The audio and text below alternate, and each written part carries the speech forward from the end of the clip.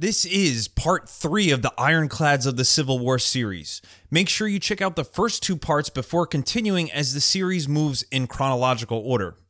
What led us to where we are now? Well, the first parts were about the creation of the American ironclads for the Civil War, the USS Monitor and the CSS Virginia. The Virginia also going by the more popular name, the Merrimack. In part 3, we are going to get into the first voyage and the battle between the 2 new superweapons and how these amazing vessels left their lasting mark on history. Sit back, relax, and take in part 3 of Ironclads of the Civil War.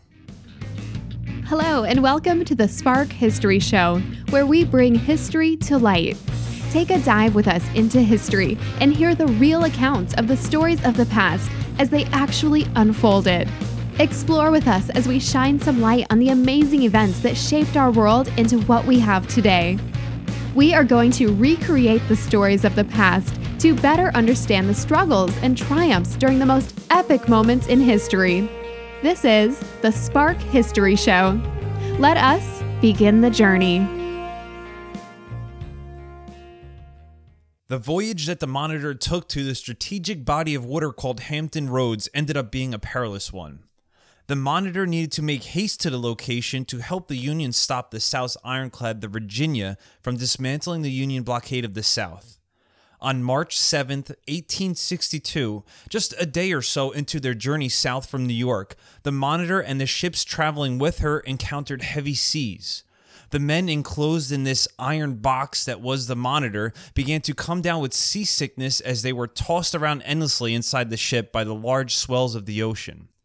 The air was stifling on board the ship, as it only had limited ventilation and all of the men worked, ate, and slept in cramped quarters. The sea progressively got worse as the day went on. The companion ships, the Sachem and the Currituck, could be seen in the distance with the tips of their cannons being doused into the water as the ships rocked from side to side with the waves. The pilot house on the Monitor, which was like a little box protruding from the front part of the ship, was smashed with waves as the sea broke on the bow of the vessel. Water would come crashing through the viewport with enough force to knock the sailor steering the vessel away from the wheel of the ship, or what is known as the helm in naval terms. The waves started to get so high that they were actually topping the very turret of the ship. The men feared the entire ship would be swamped and be engulfed by the sea. The smokestacks, which were included only for the voyage and not combat, now had water coming in over the top. This meant that seawater was being dumped into the exhaust of the engine. To give you an idea of just how large the waves were, the smokestacks themselves were 6 feet tall and placed on top of the Monitor's deck, which was already above the waterline. With water entering the vessel all over the ship in the rough seas, and with the exhaust and the blowers not functioning properly, more and more parts of the ship began to malfunction.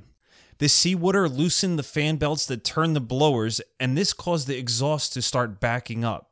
This meant that carbon monoxide, a byproduct of the coal engine, was starting to build up in the ship. Carbon monoxide is a tasteless and odorless gas that when inhaled starves the body of oxygen by filling in the space in our blood that the oxygen molecules would normally enter. Many households of today use carbon monoxide detectors in their basement to detect if there is a life-threatening amount of carbon monoxide in the air. In a home, there is the potential for a furnace malfunction which fills the basement with a deadly gas. If someone is in the room, all of a sudden they will start to feel lightheaded and eventually pass out from inhaling the carbon monoxide in the air. Without the alarm in their homes, people were known to have died in their sleep, unaware that the carbon monoxide levels were increasing, which led to their own suffocation. Sailors scrambled to get to the higher parts of the ship before they passed out and suffocated from the low lingering gas. The ship eventually had to be towed to shallower waters by their accompanying vessels, where the sea was less rough and they were then able to vent the excess gases that had built up. As they were being towed, the whole crew of around 50 men grouped tightly together on top of the turret of the ship, which was the only place to breathe fresh air. The crew of the Monitor had to pump the water out of the inside of their ship, and when that wasn't enough, they even formed a bucket line where one man would scoop up a bucket full of water and would hand it off to the next man beside him, and so on, until the last man at the end of the line would be above decks and dump the water outside. Eventually, they were able to get the ship back in order. The bad weather and late repairs took the course of a day, and with the next sunrise on March 8th, the sea started to become calmer as the clouds cleared. The Monitor was able to once again continue on its voyage to Hampton Roads. The vessel was traveling at a slow pace of around 5 knots, or 5.75 miles per hour for all you landlubbers out there. By around 2 p.m. on March 8th, the Monitor was within 15 miles of Hampton Roads. The Virginia would need to come through the Straits of Hampton Roads from the original position on the Elizabeth River near Gosport Naval Yard in order to gain an outlet to the open sea and be able to attack other Union defensive points.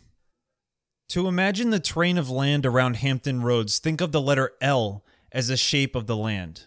Now take that long straight line forming the top of the L shape and bend it back away from the lower part of the L as if you are in a chair and rocking back in it about 10 degrees. To get to the mouth of the intersecting rivers at Hampton Roads, the Monitor had to sail around and under Adams Island on the north side and above Cape Henry to the south. Cape Henry, in our example, would be the tip of the lower line extending to the right in our L shape. This was a spit of land that jutted out the farthest into the sea. Now, the focal point of Hampton Roads would be located in the center of our backward-leaning vertical line. If you cut a swash out of the center of the vertical line of the L, this would be where the outlet of the rivers opens up into the wider ocean. It is at this point where the Union base named Fort Monroe was situated to guard the strait where all naval vessels would have to traverse to reach the open sea from the inland rivers. This was the prime strategic location in the area, and both sides knew it. The area around Hampton Roads maintained a naval blockade of Union ships, some of which had been earlier evacuated from the Gosport Naval Yard when it was overrun by the Confederates. To protect their newly acquired dry dock and naval base, the Southerners created a common barrier across water that had been used since ancient times by sinking debris in the channel leading to the harbor, blocking off access to enemy ships. The shallow water of the Elizabeth River meant that obstructions could be sunk on the route, and this would prevent any ships from trying to traverse the river. Normally, in a river you have a channel that is dug out near the center where the water can be made the deepest. This allows larger vessels to be able to traverse river passages without running aground or striking the bottom.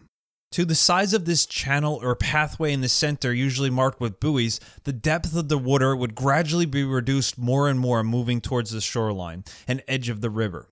By planting debris in the channel, if the enemy tried to go through the shipping channel, they would crash into the debris and be unable to pass. If they tried to go around the channel, they would run aground along the shallow banks of the river. Either way, they would be left potentially immobilized and vulnerable. When the Virginia was nearing completion, the Confederates went and cleared the debris ahead of time so that the Virginia could steam out of the river and towards the sea.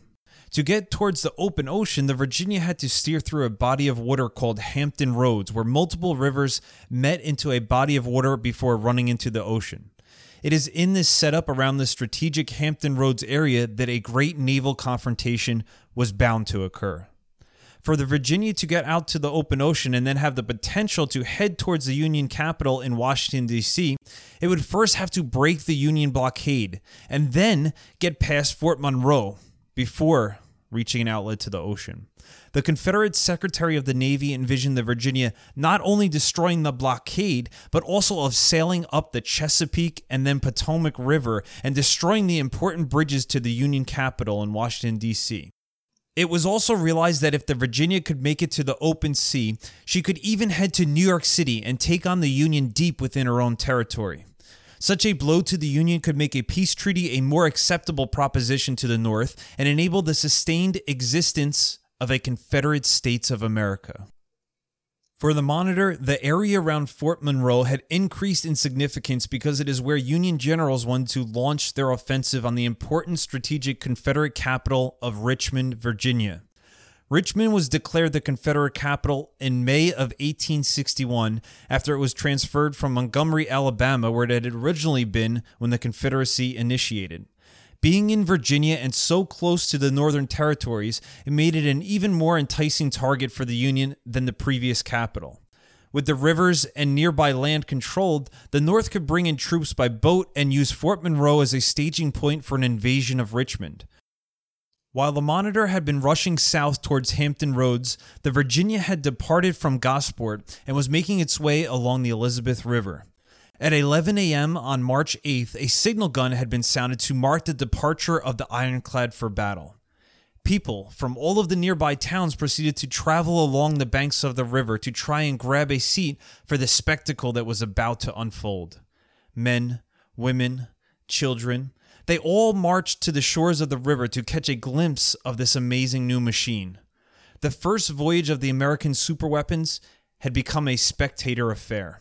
The Confederate Army forces also headed to the waterfront to see this new mechanical contraption in action. There were several escort ships for the Virginia that would also assist in the upcoming battle. Other steamships ran alongside the Virginia as it traveled through the river, such as the Raleigh and the Beaufort, which were smaller steamships compared to what the powerful Union Navy fielded. The Beaufort also assisted the ironclad with navigation through the river with a tow line. In this way, they could more easily steer the ship than the Virginia's rudder trying to work in the shallow waters. Captain Buchanan of the Virginia already had his plans for attack. They were to take on the ships Cumberland and Congress anchored outside of Newport News, Virginia. These would be their first targets in the blockade as they exited the Elizabeth River into the large body of water of Hampton Roads. This is where all of the rivers we had spoken about earlier came together to form a large open body of water like a bay. Confederate intelligence had stated that the USS Cumberland had a powerful 70-pound cannon on board the ship that had the potential to penetrate the ironclad's armor. Buchanan's thought was to ram the Cumberland instead of engaging in a long, drawn-out series of broadsides with the ship that might enable the Cumberland's cannon to penetrate the ironclad's armor. The Virginia had been fitted with a ram at the bow for just such a purpose, and Buchanan wanted to test just how effective it could be.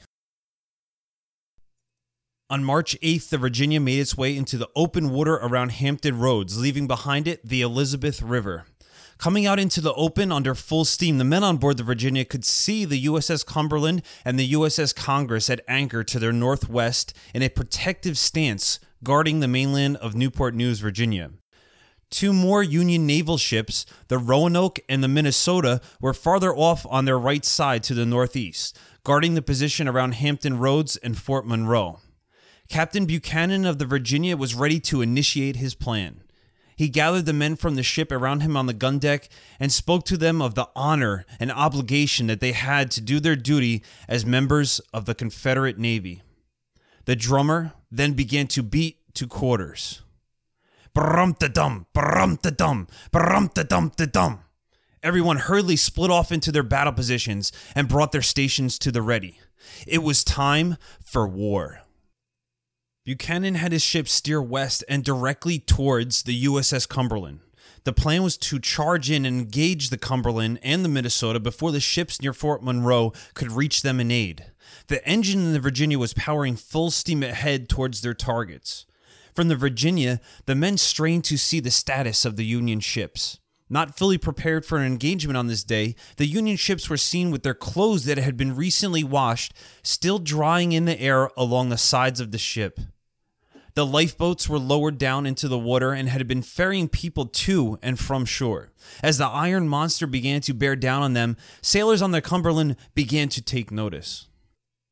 The clothes were quickly torn down. The lifeboats were locked back into their proper position. Signal flags flew up the masts of the ship to inform the other members of the Union Navy that the Virginia, or what they called the Merrimac, had arrived.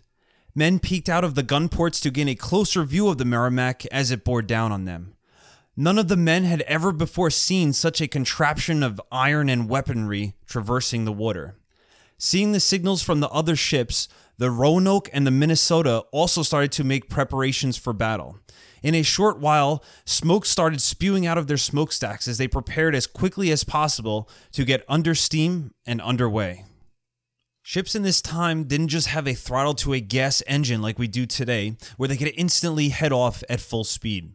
On steamships, the boiler would have to be lit, fuel would have to be added, and then the fire inside the furnace would have to heat up water hot enough to create steam that would then be used to power the ship. The process took some time to complete, and in the meantime, the Virginia was bearing down on the Cumberland. As the Virginia traveled north, civilians from the south gathered on the shores around the Confederate weapons batteries that protected the mainland and cheered away as they saw their mighty superweapon power on towards the Union forces. The ironclad had developed an audience.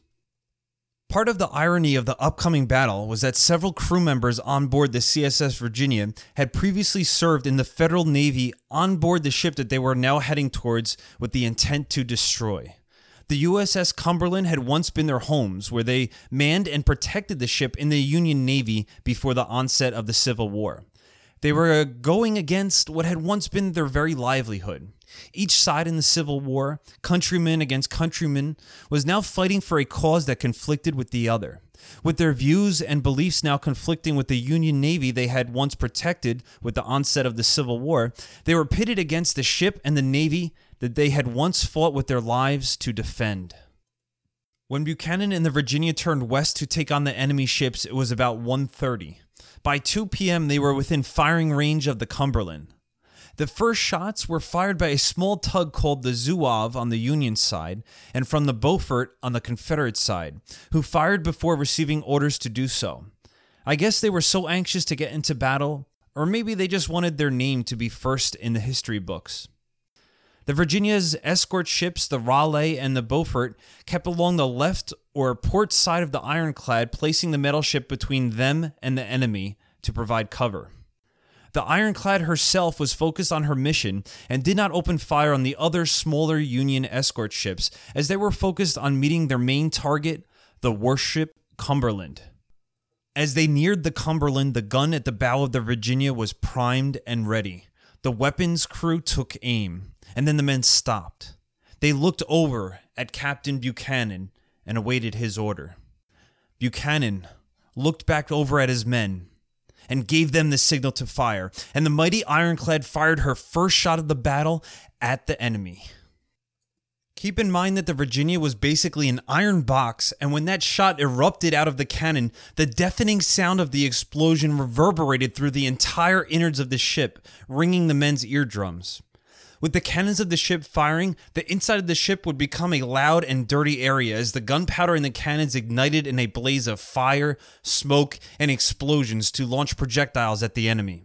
As the Confederate ships drew nearer to the enemy, they were also bombarded by Union naval batteries on the shore around Newport News, Virginia, where the Cumberland and Congress were positioned. The Cumberland and the Congress had been anchored around 300 yards off of the nearby shore. The Virginia powered on toward her prey, the Cumberland.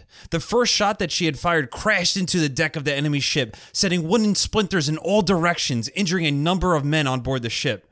The ironclad ignored the small Union ships as well as the shore batteries that were firing ordnance at her and continued onward toward her target. The Cumberland launched their first shot back at the Virginia, but it missed the ship, and they began to scramble to get the cannon primed to fire again. In the meantime, the Virginia had now closed in the range to make an easy target of the Cumberland and again fired their forward cannon. The shot exploded across the reloading gun of the Cumberland, destroying the weapon and killing or disabling the entire gun crew. As the Virginia neared the Cumberland, the USS Congress took up position to aid her sister ship and fire a broadside at the Virginia.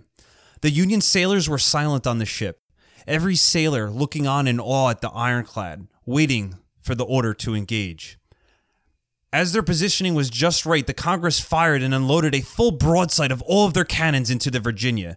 The side of the ship roared with the sound of the explosions as the fury of cannon fire was let loose at the Virginia. Once the smoke from the broadside slowly dissipated, the Union sailors looked on in fear and disbelief as their mighty broadside had no discernible effect on the Confederate ship. All of the projectiles had glanced off the armor, and there were no visible signs of serious damage from the barrage. The Congress continued to fire at the ironclad with the hope of somehow getting through its tough armor. When the Congress had engaged the ironclad with a broadside, it also opened them up to return fire. The Virginia had its 4 cannons prepared for their own broadside against the Congress as she came into their sights.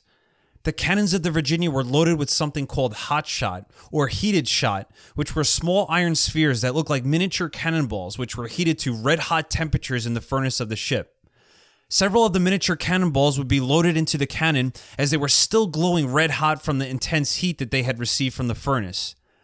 A severe weakness of the Union ships was that they were entirely made of wood, which is an extremely flammable material. The Confederates planned to exploit this Union weakness by making use of the hot-shot ordnance on their ironclad and launch burning rounds of iron at the Union ships to set them ablaze. Once the Virginia had their cannons perfectly lined up, they let loose with a salvo of hot shot into the hull of the Congress. The burning hot iron crashed into the ship and immediately started multiple fires on board the vessel. As the Virginia continued head-on toward the Cumberland, the Congress and the Virginia continued to trade broadsides. But the Congress was taking severe damage and was on fire, while the ordnance from the Congress was not able to puncture the ironclad ship. The armor was again proving effective at stopping the broadsides and cannon fire from the enemy. Captain Buchanan had the Cumberland in his sights in front of his bow and was fully prepared to ram the ship. An order was sent out to be ready for full reverse to back away from the Union ship after she had been struck by the Virginia's ram. The Cumberland unloaded her cannons on the ironclad steaming toward her. The sailors on the Cumberland knew that they would not be able to get out of the way of the enemy's ship and were going to be hit. They fired and reloaded as fast as they could, but the shells would either glance off the angled sides of the Virginia and fly into the air behind it, or they would thud into the enemy ship and then drop down into the sea, spitting steam as the ordnance, burning hot from the explosion of the cannon, fell down into the cool water below. Each of the rounds that hit the Virginia would echo through the ship as if you were hitting a stick on the side of a tin pail. It must have been pretty intense for the men of the ship, knowing that at any moment one of those shells could find a weak point in the armor and punch through, ending their existence. For the time being, the Confederate sailors were safe, as the armor held and the enemy shots were having minimal impact.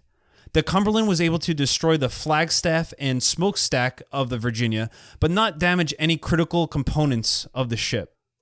The Virginia was traveling at a speed of 6 knots and was almost at the side of the Cumberland, charging through the heavy enemy fire. The smoke from all the cannons blocked a clear line of sight, and then boom!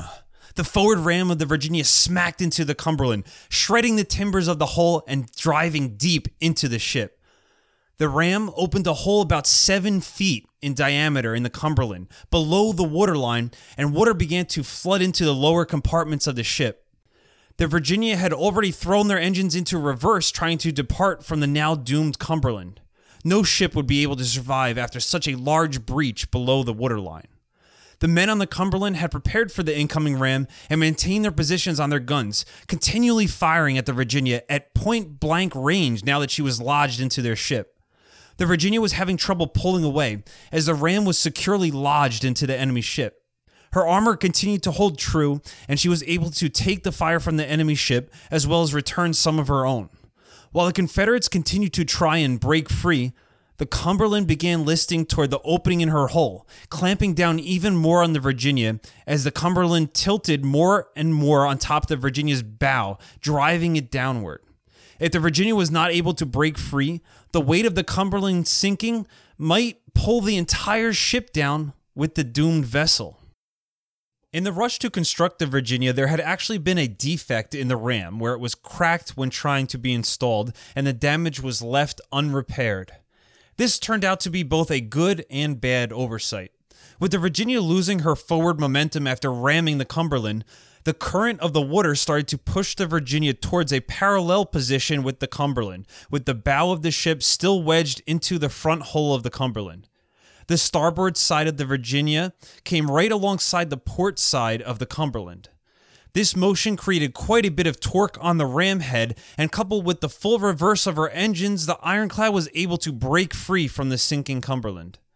The The problem was that the ship broke free by having the ram itself split into two and break away from the hull of the Virginia where the defect was located.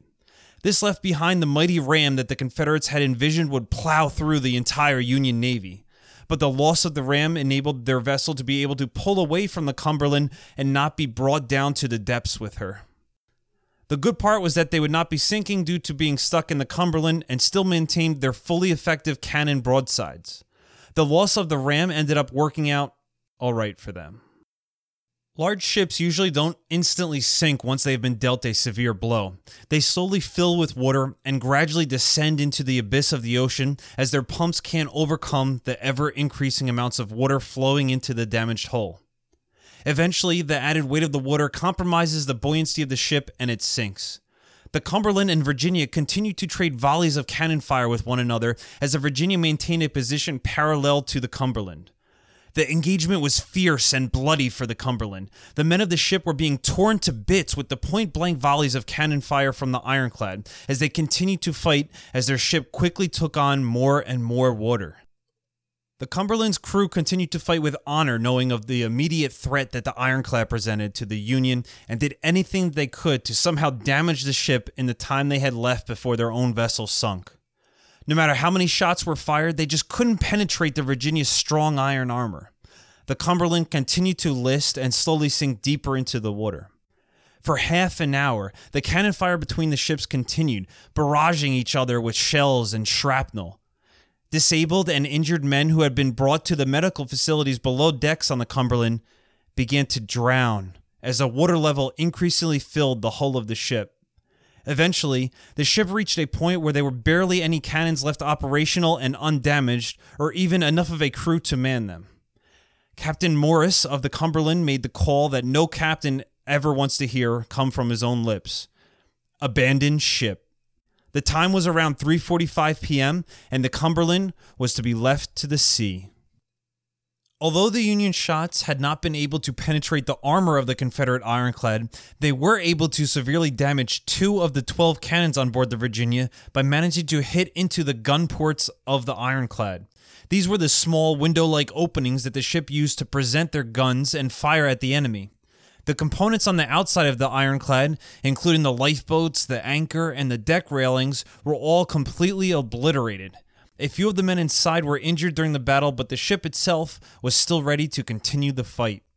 Now that the first threat was dealt with, Buchanan and his men regained their composure to turn and confront the USS Congress. Due to the positioning of the ironclad, when they rammed the Cumberland, the ship was now facing towards the James River or the northwest area of Hampton Roads. They quickly got up to steam by heading up towards the James River a bit and then started a long and slow turnaround to face the enemy. The shallow waters meant that the bottom of the ship dragged along the bottom of the channel, further hindering their slow turn. The Congress now had to prepare for their inevitable engagement with the ironclad. At first, there was a feeling of confidence. No less than 3 other Union warships were en route to the Congress's location to aid in the upcoming battle. The Congress herself was on fire but still able to put up a fight. As the Union crew watched the ironclad turn around and set course for their ship, the members of the Congress also saw a contingent of ships under the Confederate commander John R. Tucker breaking through the fire from the shore batteries at Newport News to assist the Virginia. 2 of the ships were able to make it past the barrage to take up position behind the Virginia.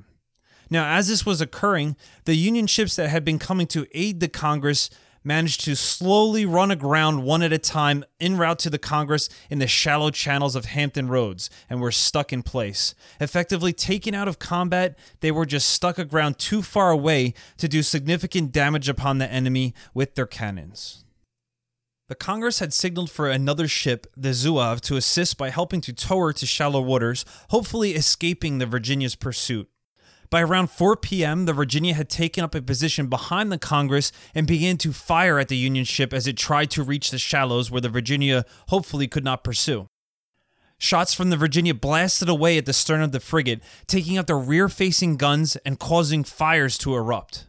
The Virginia closed in to a range of around 200 yards, guns blazing. The Zouave and the Congress had iron shells raining down on them.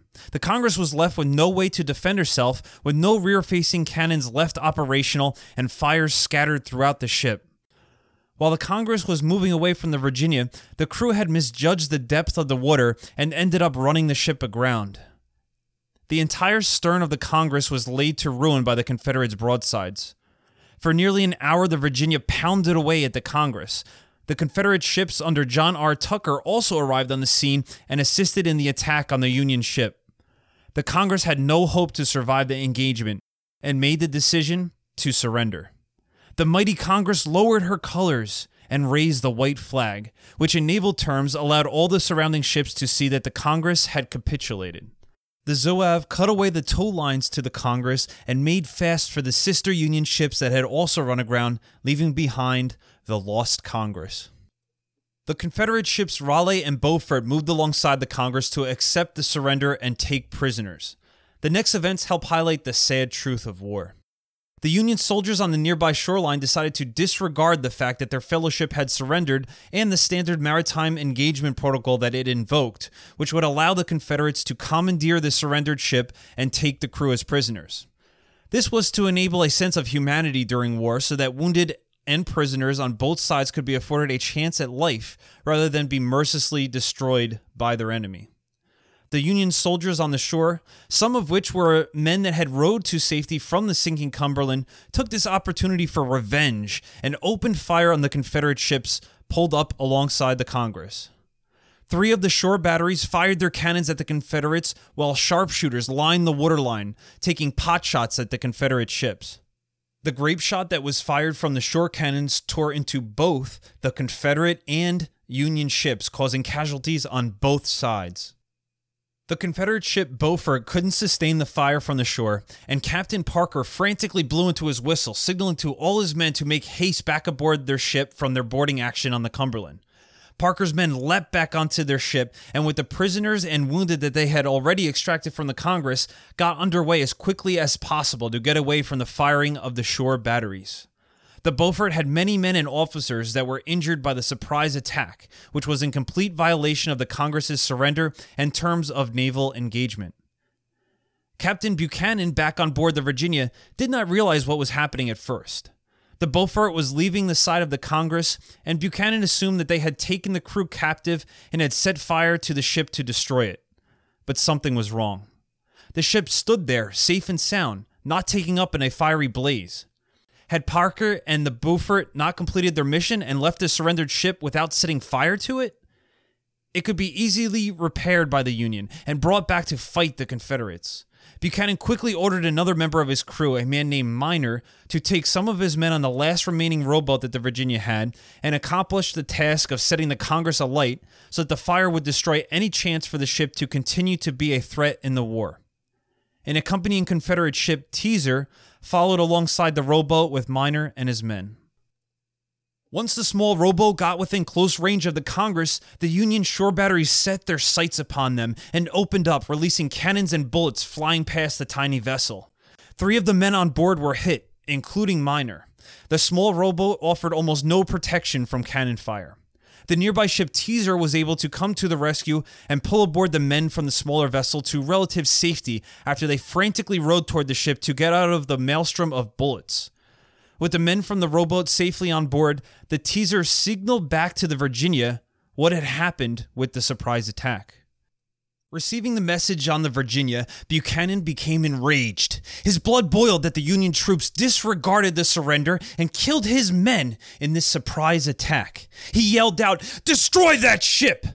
The Virginia threw fuel into their boilers. Smoke billowed out of the engines of the ship and into the air above, and the vessel moved to a firing position to the rear of the Congress.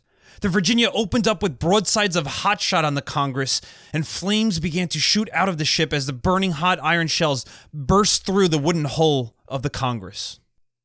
In his rage, Buchanan grabbed a rifle and proceeded to run to the top deck outside of the protection of the ironclad's armor and began to fire at the 50 or so Union riflemen shooting back at the ship from the shore.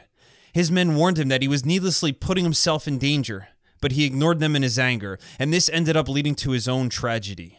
One of the shots from a Union marksman caught Buchanan in his left thigh, knocking him out of commission.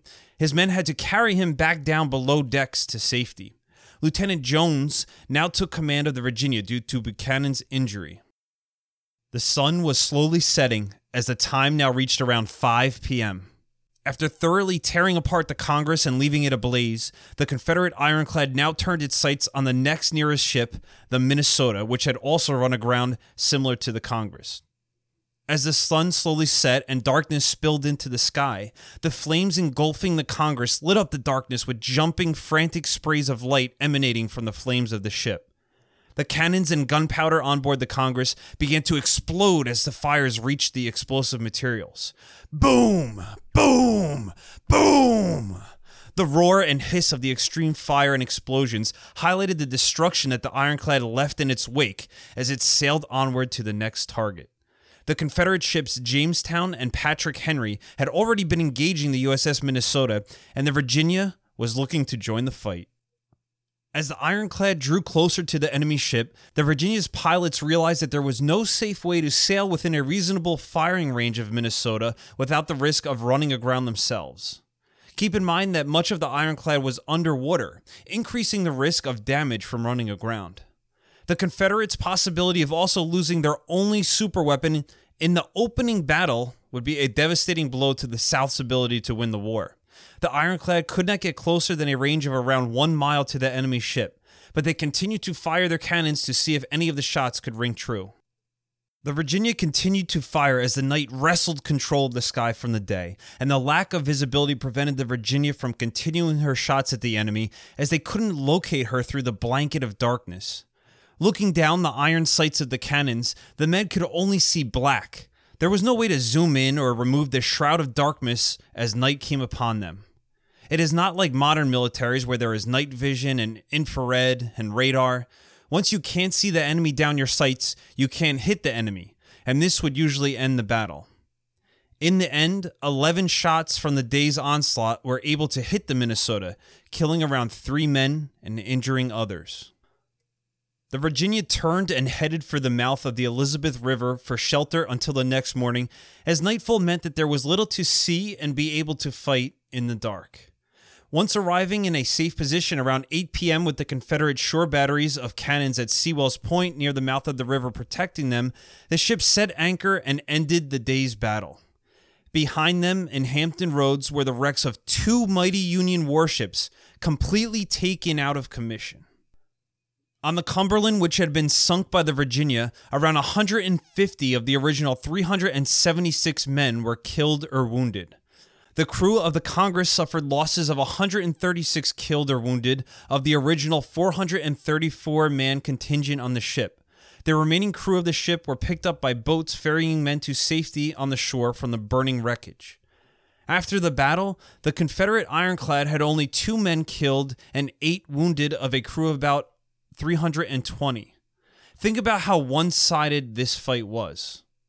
In naval warfare of the time period, 2 wooden ships would usually blast away at each other for hours and suffer heavy casualties on both sides. The entire fleet of accompanying Confederate vessels had casualties reporting in of only 17 men. This compared to the Union Navy with around 286 casualties. The day of March 8, 1862, had been a complete, overwhelming victory for the Confederates. The Virginia had taken damage, but it was not enough to stop her from continuing the fight the next day. 2 of the cannons had the front, or what is known as the muzzle, shot off, disabling the devices. The front ram had been broken off when it crashed into the USS Cumberland. Although the Confederates could not manually review it at the time, there were no less than 98 indentations on the outside iron armor of the ship where enemy projectiles had slammed into the ship casemate and the iron armor had protected the ship. The battle that transpired over the day proved to all those watching just how effective a ship armored in metal could be, and it altered people's mindset for how ships of the future would be built. During the night, many of the crewmen of the Confederate ironclad stood on the decks watching the burning ship, the USS Congress, still ablaze way off in the distance. The occasional cannon shot would ring out when one of the abandoned but loaded cannons of the Union ship would get caught up in the heat of the flames and ignite the gunpowder inside, launching the cannonball. Now imagine this setting. The night is dark. The Virginia is safely anchored near the land on the Confederate side of the river. A member of the Virginia's pilot crew is looking out far into the distance at the burning USS Congress. The light from the flames of the ship are stretching out across the water in front of the doomed vessel, dimly lighting the small waves in the water. All of a sudden, the pilot sees the outline of something moving through the darkness of the water near the ship. The dancing light of the fires only allows the outline to be visible as it breaks the rays of light emanating out from the ship. The pilot described it as seeing, and I quote, "a strange-looking craft brought out in bold relief by the brilliant light of the burning ship." End quote. The dark shadow moving into the scene in the night that the pilot had witnessed will turn out to be the USS Monitor coming directly to Hampton Roads to take on the Confederate Virginia and end her dreams of clearing the Union blockade and dominating the U.S. Navy. During the night, the Monitor finally arrived on the scene after her journey from New York and passed by the burning ship of her fellow Union countrymen as they prepared to get set up for the battle coming the next day. It must have been a sobering yet heart-pounding moment passing by the burning ship as the crew members of the Monitor knew that they would now be taking on the Confederate superweapon that had already caused so much damage to the Union Navy in Hampton Roads. The Battle of the Titans is about to begin. And that concludes part 3 of our Ironclads of the Civil War series. Come join the fight in part 4 of the series, where we will be getting into the epic battle between the Monitor and the Merrimack. If you enjoyed the episode or you would like to help out the show, please head over to the website at sparkhistory.com, where you can listen to our other shows as well as support the production. Again, that is sparkhistory.com. Spark History, bringing the past to light. Thank you for listening, and have a wonderful day.